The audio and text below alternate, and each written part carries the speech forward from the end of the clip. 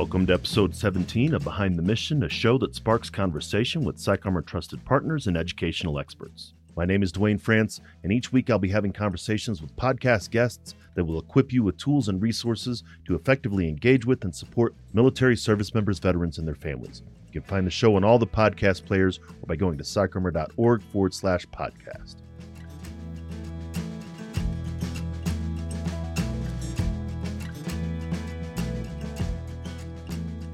Thanks again for joining us on Behind the Mission. Our work and mission are supported by the generous partnerships and sponsors who also believe that education changes lives. This episode is brought to you by PsychArmor, the premier education and learning ecosystem specializing in military cultural content. PsychArmor offers an online e-learning laboratory that's free to individual learners as well as custom training options for organizations. You can find more about PsychArmor at psycharmor.org. This week, I'm having a conversation with Michelle Norman. Michelle is a Navy spouse of 25 years and a mother of a 17-year-old daughter with cerebral palsy and multiple other disabilities. Michelle and 4 other military spouses founded Partners in Promise, a grassroots advocacy organization focused on educating, advising, and advocating for exceptional military families and their education. You can find out more about Michelle by taking a look at her bio in our show notes. Let's get into my conversation with her and come back afterwards to talk about some of the key points.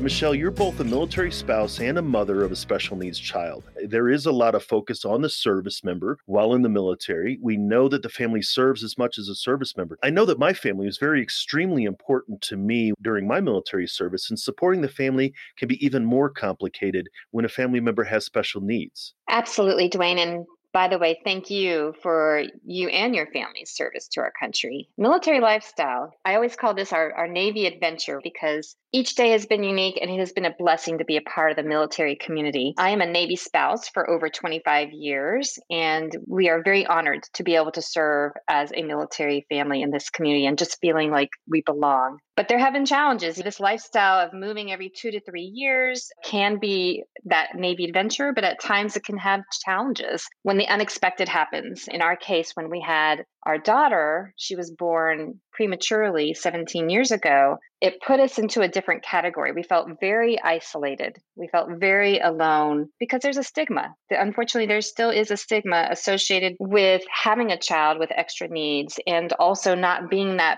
perfect or normal family. And in fact, we are just really trying to keep our head above water. So one good friend told me recently that we're all one breath away from EFMP. It could be you, it could be your family, your neighbor, a sailor that's serving with you. No one knows when something unexpected is going to happen with you. And when my daughter was born prematurely, it was difficult for us. We had no experience at all with the medical world. And in all these medical diagnoses that were thrown to us. I will give you some background. We just moved to Virginia Beach in 2003. We were only here 3 to 4 weeks before she was born. I was completely new to the community. I had no idea really where anything was located. I remember when Marissa was born and she stayed in the hospital for 8 months. And during that time, a military spouse reached out to me and said, I would love to bring you a meal, and I could not give her directions on how to get to my house. That is the sad life of moving as we do so often and not having our roots in the community, and then something unexpected happens. And I felt so embarrassed, but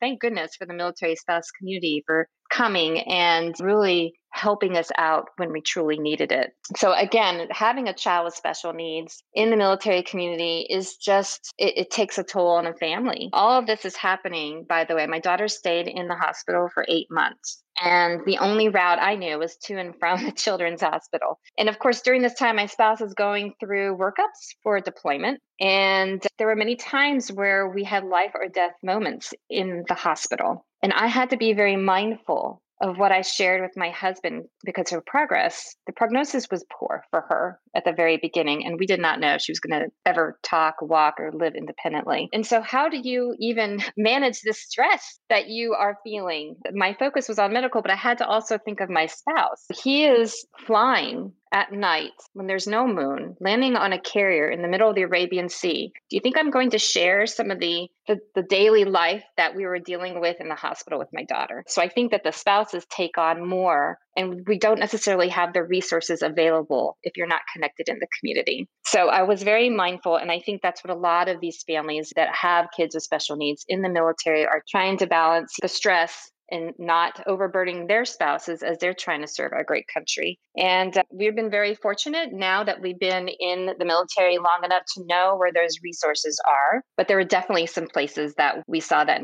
needs to have improvement. And so that's where really Partners in Promise was born, from some of our own personal experiences after our fourth move with our daughter and the challenges that we saw with her and her education. And I think that's that idea of isolation in a number of different ways. So you had some common shared stress, right? The idea of a military family moving frequently. Things are cliche for a reason. My wife and I lived in 9 different places in the first 10 years of our marriage. That kind of thing is a common stressor that you share with the neighbor next to you because they're all on the military base with you. But then you shift from that common stressor, as difficult as it is, to an uncommon stressor of being a family with a special needs child. That's an isolating piece. And then the isolating piece of needing to carry that burden with the spouse that's deployed. And having been through some of this, not to the extent that you and your family have, it can be a difficult thing to navigate, but it's also things that people aren't very familiar with. Listeners of the episode may not be familiar with the Exceptional Family Member Program,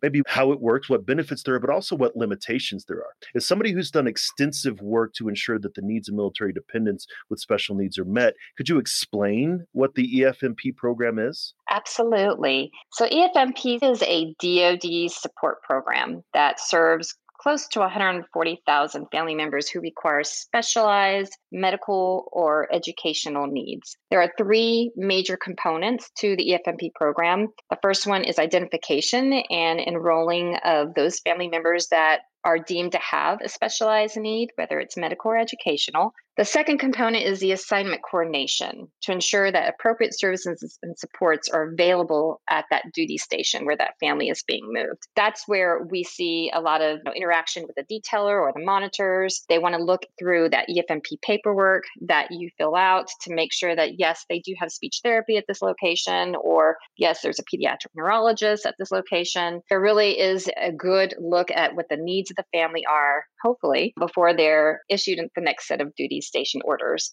And the last part of EFMP is making sure that there is family support. And that's usually at the local installation where EFMP case managers, sometimes they call them case liaisons or coordinators, they really are plugged into the local community and they know what resources are available on base or in the community, through the state, and even federal. So it is a great place for families to have their first interactions when they maybe need some support. Maybe they're in crisis mode. That's where you usually go for your information because they know what's available readily for these families. And so the EFMP program is different currently for each service branch. So the Army's doing it a little bit different than the Navy, who's doing it different from the Marine Corps. So this has been an issue for greater than a decade. And this recent National Defense Authorization Act, which is our defense budget in 2021, had some fantastic language in it to make sure that the service branches are standardizing how they approach EFMP and how each of those components that we just went through is the same, no matter what base you go to. Particularly, that's important because now you see a lot of families going to joint bases. And so maybe you're a Navy family that's now going to a joint base or to an Army base. And it's very frustrating for these families that are told, I'm sorry, we can't help you. You're not the same service. And so it's been quite a bit of a challenge for EFMP families to find consistent care, consistent rules, consistent way of the assignment coordination. And I'm hopeful that this standardization of EFMP will bring positive incomes for our families and really make it more of a seamless transition from one duty station to another. Because that's really the crux of the problem, is that once you get settled in a location with a child with special needs, you know who your specialized providers are, you're plugged in. Hopefully you've got all of your providers and therapists in place. Hopefully you have a great IEP also with a school that understands the unique needs of your child. And then you move again, 2 to 3 years. And so some places have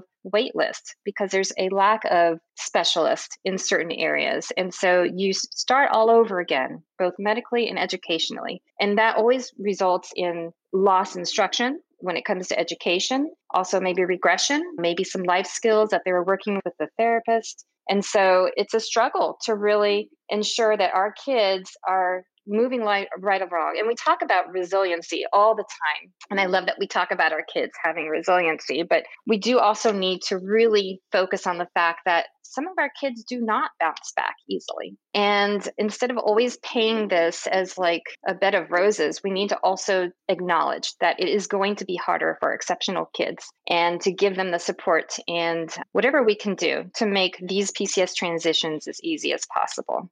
And a permanent change of station is not, it's common, but it's not easy in the best of circumstances. But you're absolutely right. As we left Fort Meade, Maryland, and we're going to our next duty station, it was complicated for us because we needed a pediatric cardiologist for one child and a pediatric neurologist for another child. And that added more challenges along with just the normal aspects of permanent change of station to understanding, again, like your husband knowing that there was going to be some deployments and things in the future. But those considerations also impact people's careers. I decided to go back to Afghanistan. I volunteered for a tour in Afghanistan 8 months after I had returned from Afghanistan in order to keep my family here because this is where their care was. There's things that we make decisions about career-wise that are based around this care. And I think not a lot of people understand that. You're absolutely right. We had to make decisions within my husband's career to stay behind. So you'll find that in our survey, many EFMP families choose to geo batch, which means they do stay behind while their spouse goes overseas or takes an unaccompanied tour somewhere to ensure that they have career progression. It's another burden for these families to stay behind, but many choose to just because they know that the appropriate services and support is there for them. And for us, my spouse was in Italy for 15 months. And oh, by the way, COVID broke out in the heart of Italy. And it was really tough because I was worried about my own children and ensuring that going my daughter to keep her safe. Also knowing that my spouse is dealing with, a breakout in the country that he's living in. And then of course you have remote learning all of a sudden. Can you imagine how many of our kids with special needs cannot access an education virtually? It was a major stressor. And I think it comes down to, again, we'll talk about that stigma piece. Many families come to us who are not enrolled in EFMP. They may not know about EFMP. We've learned this from our data, from our recent survey that we did. They may have ideas that they should be enrolled in it, but they refuse because they are worried about career progression or limited duty stations that they can go to, which is unfortunate because the more you're plugged in, the more support you will have for your children. We saw a direct relationship between being enrolled and how much money you pay out of pocket for services. And so it's beneficial for all to be able to enroll in EFMP. And then we're hopeful that we'll see more senior leaders talk about being enrolled in EFMP and how they were able to work their career with it. My husband's very mindful of that whenever he speaks to his sailors, that there's nothing to be ashamed of. It's think about how this is going to help your child. And we will work with you. That's the great thing about detailers is that it's very case to case. And there are going to be times maybe where you do have to make a decision on geobatching, but there are enough locations out there that you can go and continue career. So my hope is that we normalize this. Let's normalize that it's okay to not be okay and be able to seek the help that our families need. And so hopefully as time goes on and we will see more of a campaign talking about the EFMP program, we'll see some change in that department.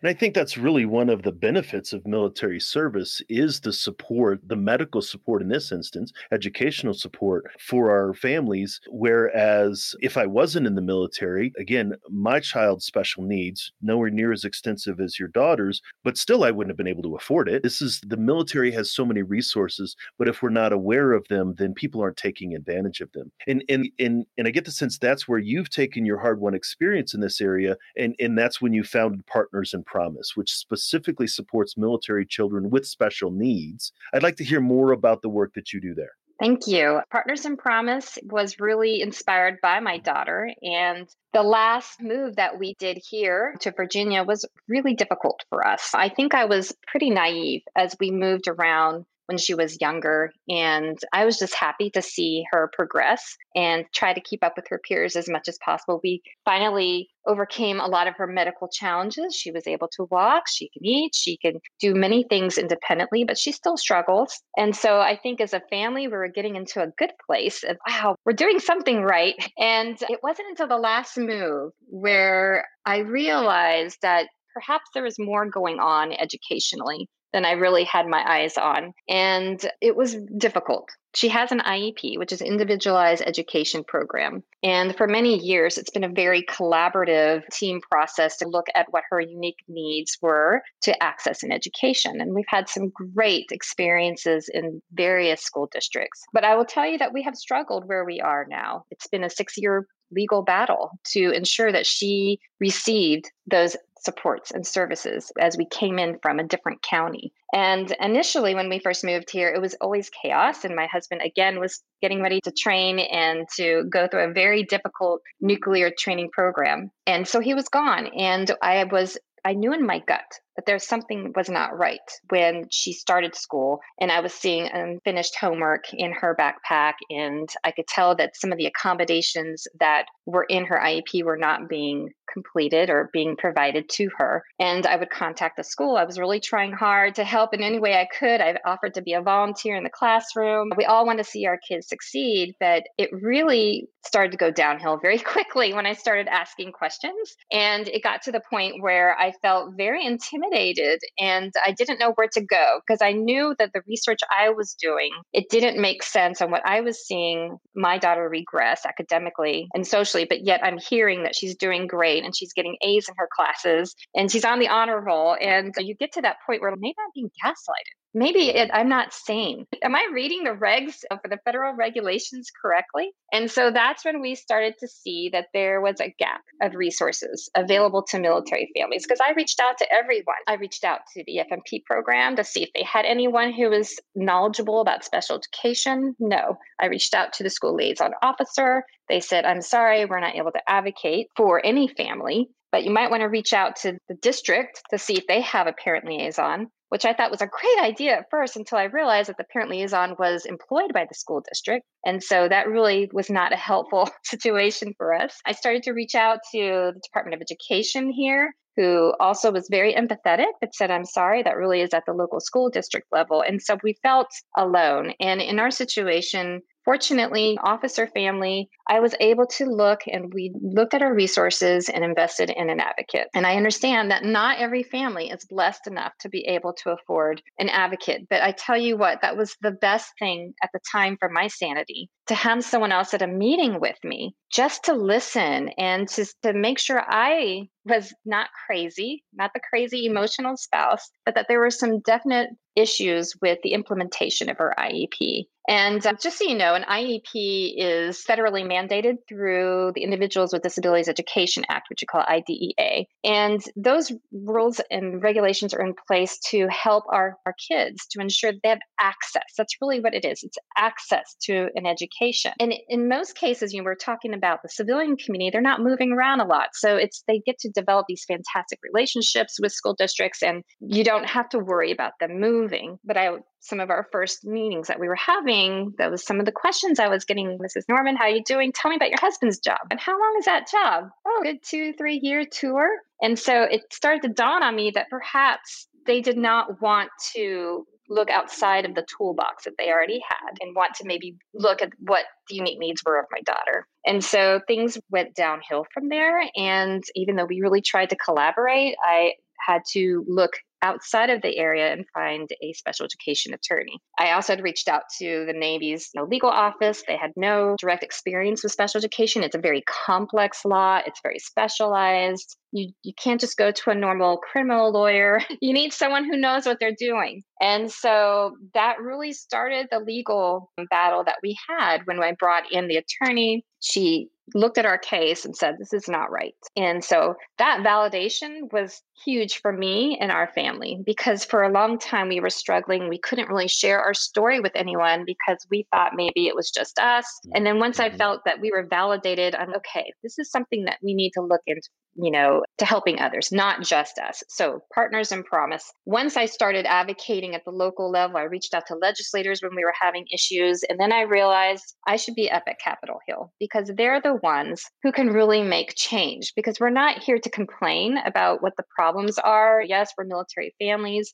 but there are federal regulations in place. It's just not working the way that everyone assumes it's working. And so how do you affect change? It's by telling your story. And that's what Partners in Promise first really began, is we're storytellers. We talk to other military spouses who have kids with special needs and what their experiences have been. And then we look at the data from our survey, we take those stories and we come up with those solutions. We're very solution driven, because we know that if we can make these transitions for these kids with special needs this much easier, then they will be able to be independent, productive members of society, because they receive the minimum education that federal law wants them to have. And so there are gaps in the way that we move around. We're not anywhere for a long period of time to actually look into using our procedural safeguards. What are the parental rights? Guess what? You're moving again 2 years. Is it worth the stress? Is it worth the money to find an attorney or an advocate? No, it's most people are just like, I'll accept it and I'll move on to the next location. But then the same thing happens. You get into a new school district. A lot of times they'll look at an IEP and say, oh, this is great. Susie Q did so fantastic. I observed her for 30 minutes. You really don't need that one-on-one aid anymore.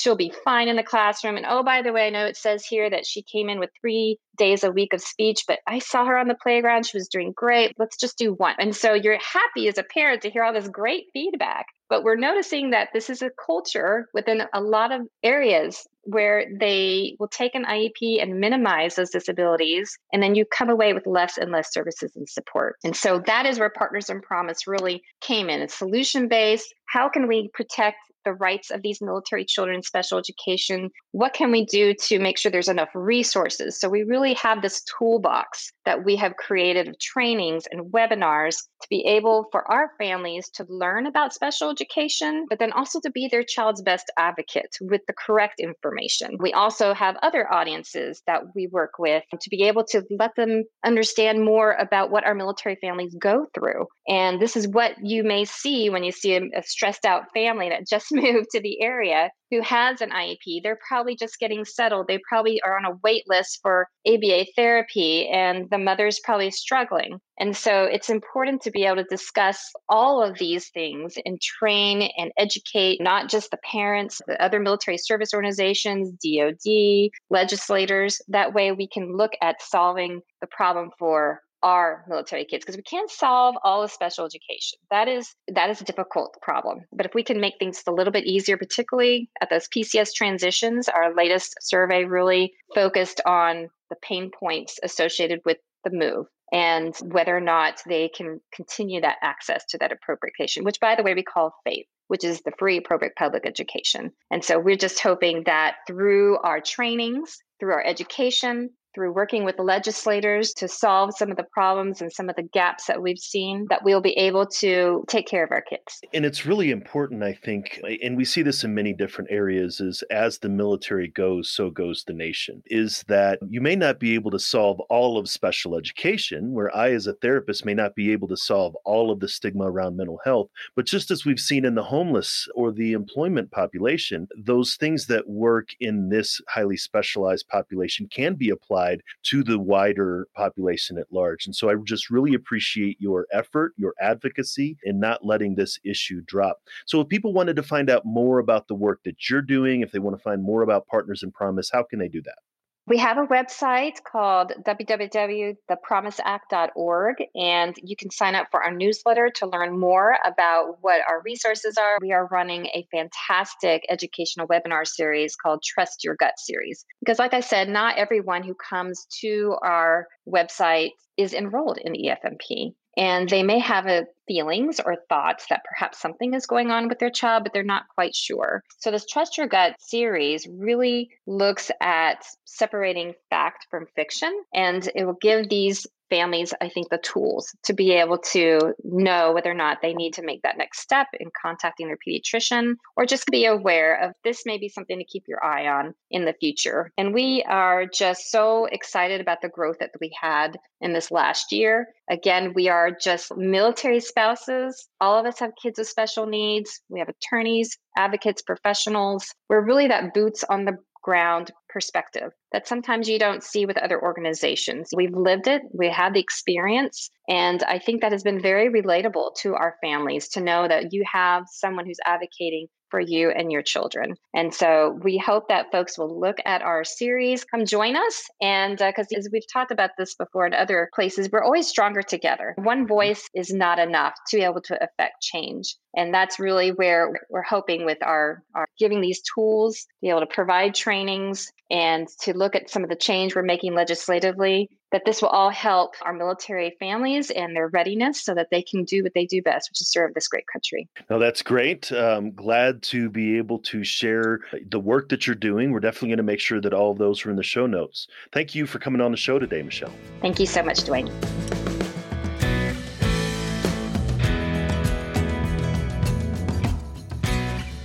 Once again, we would like to thank this week's sponsor, PsychArmor. PsychArmor is the premier education and learning ecosystem specializing in military culture content.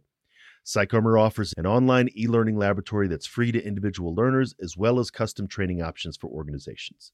One of the points my conversation with Michelle brought up for me was highlighting the relatively unknown burden that military spouses have.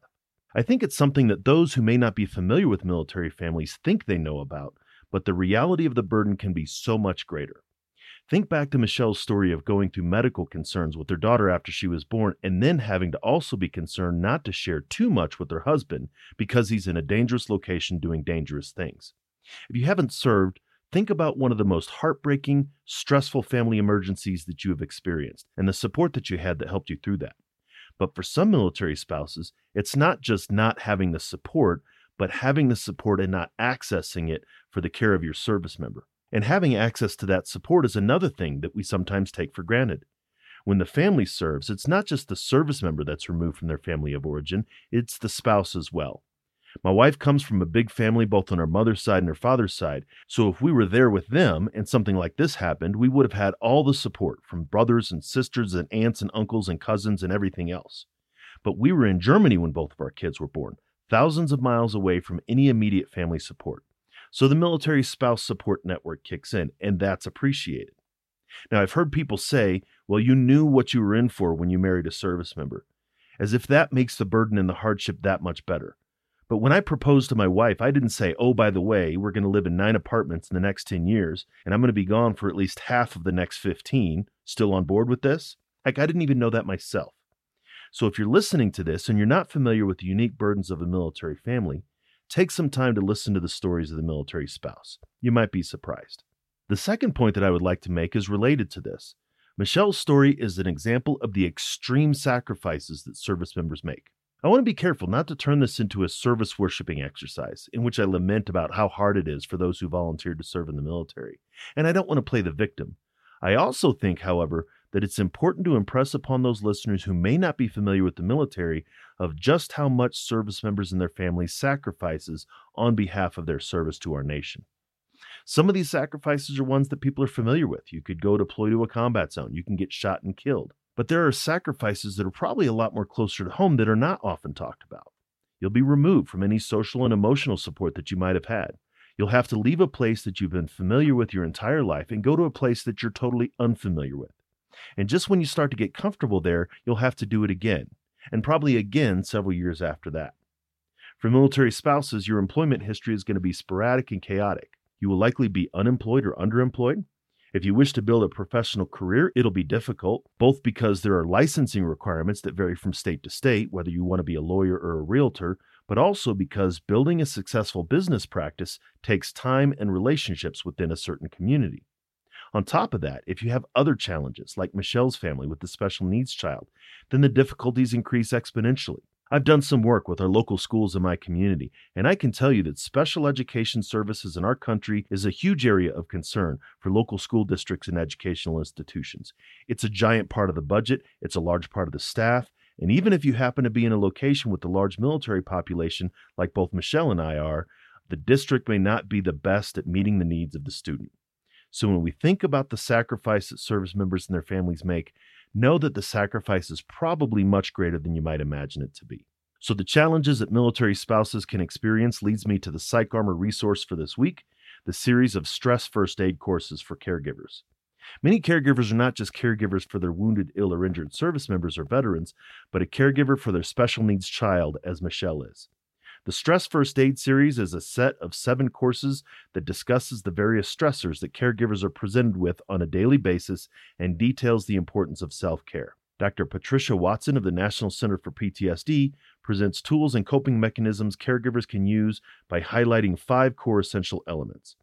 PsychArmor hopes that these courses will aid the great resilience our caregivers demonstrate constantly as they tirelessly attend to both the visible and invisible wounds of our American heroes and their families. So thank you for taking the time to listen to this episode. Make sure to take a look at the show notes, which you can find at psycharmor.org/BTM17, as well as on the PsychArmor website. You will find the link to everything we talked about in today's show, as well as hundreds of online training videos delivered by nationally recognized subject matter experts who are committed to educating the civilian community about military culture. All of these courses are free to individual learners. Thank you for joining me on this episode and for continuing to join us on this journey. You wouldn't be listening if you didn't care, and it's that curiosity and passion for supporting service members and their families that we want to encourage and increase. Come back each week for another conversation, and make sure to engage with PsychArmor on social media to let us know what you think about the show. I'd like to express special thanks to Operation Encore and Navy Seahawk pilot Jerry Maniscalco for our theme song, Don't Kill the Messenger. This show was produced by Headspace and Timing, and all rights to the show remain reserved by PsychArmor. Feel free to share the show. In fact, we would like for you to do that, but make sure you let folks know where you heard it. Join us next time for another great episode, and until then, stay aware, get educated, and be well.